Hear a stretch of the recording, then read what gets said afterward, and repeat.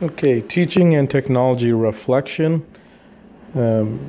Firstly, before I even start, Aaron, I want to thank you for introducing me to Anchor, which I'm currently using to record this.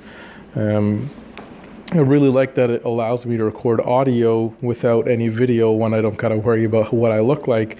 Two, the file sizes are much smaller, so it'll be easier to transfer along. Okay, explain the context in which you would use the tool, how and when you would use it. Firstly, I'm using a tool called Edpuzzle, which allows you to make videos interactive by adding your voice and questions along the way. I really like this technology.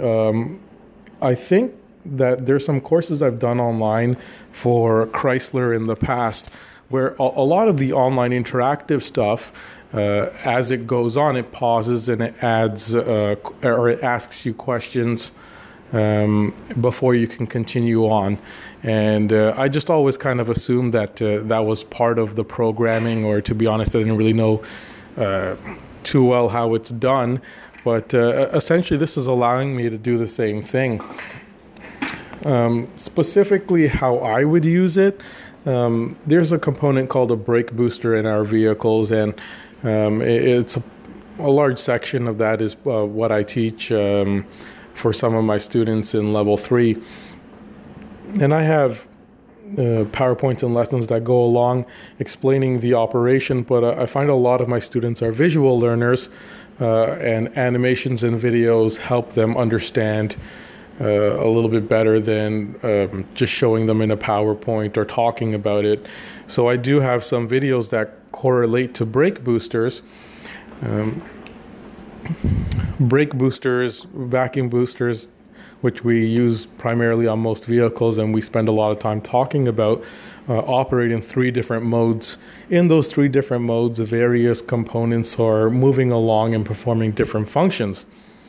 Now, this can make it seem like a complicated component and system on the vehicle, but if I can integrate this technology into the videos I already have, what it will allow me to do is essentially break down a video that might have been about anywhere from 5 to 9 minutes long, break it down so that it's not just a whole bunch of information at once.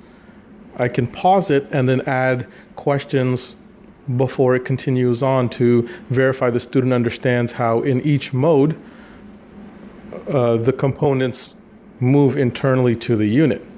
If they can understand how the components move internally to the unit, they're going to understand the modes of operation, and they'll have a better understanding of how to diagnose the systems.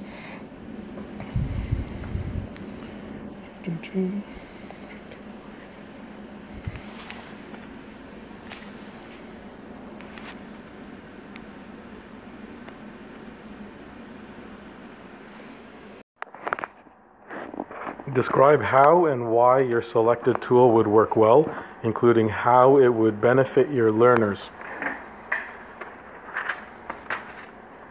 Okay, one thing I like about this tool here is it's as I do or add questions to the video, it provides essentially instant feedback to the learners without any necessarily grading, because I don't think I have to assign any grades or marks to the questions in the video, but it allows them to right away understand, oh, well, I didn't understand this because I got the answer wrong, and they can go back and look and find out what the correct answer was. And because there's no grading involved, I think it takes away some of the stress or just the sort of idea that they don't want to have a wrong answer. So it allows them to make a mistake, and there's not a real hard consequence to something like that, and that way they're more comfortable making mistakes, going back, finding the right answer. So allows the students to learn a little bit more comfortably. Now going back to the example of using it with the brake boosters, because to be honest, I really think I want to integrate it into those videos. if I can add a question about the function, about the brake booster, in relation to the booster output, and I know that sounds a little bit technical, but basically what I'm saying is, based off how the booster works, if I can add something there that's going to be a question about how it would change the output, or how it would affect the rest of the vehicle in a certain mode, I can create a sort of open-ended question where they can then submit an answer based off what they think. And I like the idea of then either having them record their answers down, bringing it to class, and then having a discussion on different possibilities, or I could take all of their inputted answers, present them to the class and say, well, why is this possible? And we could have a discussion in that manner. And by having them, or by asking an open-ended question in a video like that, one, they have all the technical information in the video to understand how the system works, but the question might be related to something a little bit out of the box, and it's not something that's explained in the video, but they have to apply what they've learned in the video and try to think, well, how is that going to affect everything else?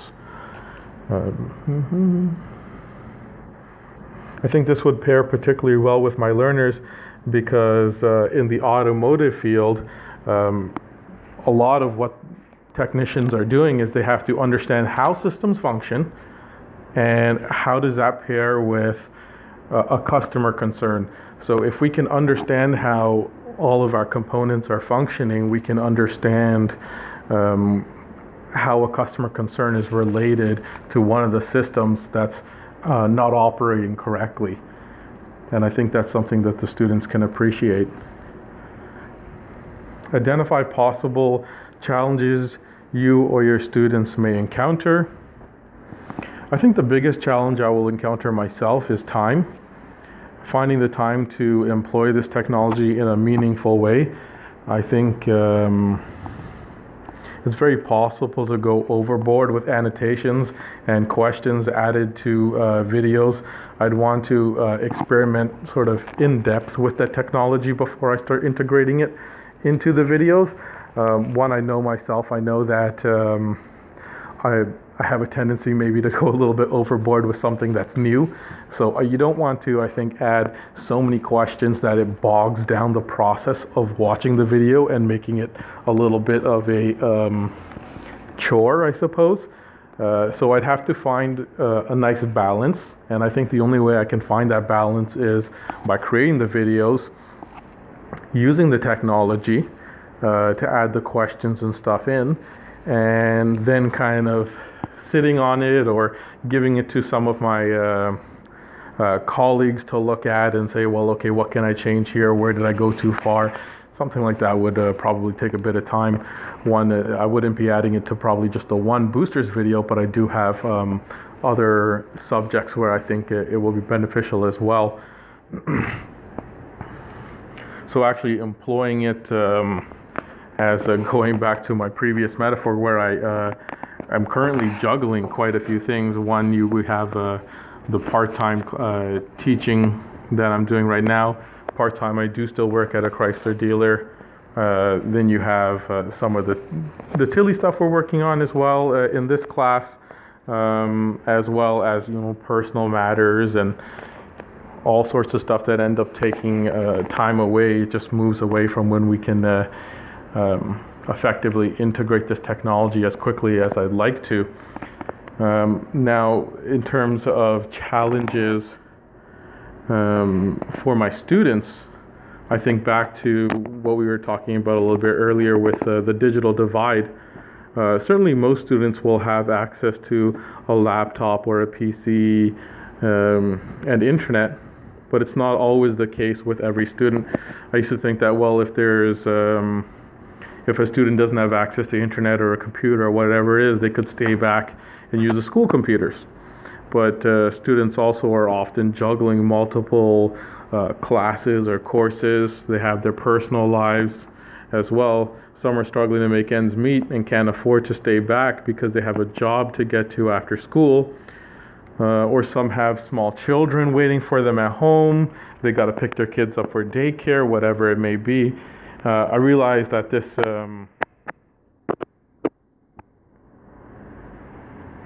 is a possible struggle that the students might have.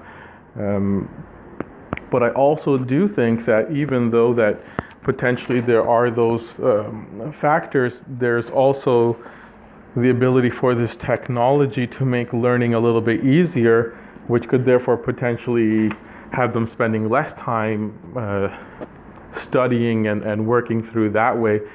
So if they're able to use this technology and it can help them enhance their learning, then they're not necessarily got a textbook open in front of them trying to read through notes where that's not really beneficial to their learning styles, where a video where they can visually see something and they can answer questions as they move along as a sort of instant feedback. I think that's very beneficial for them.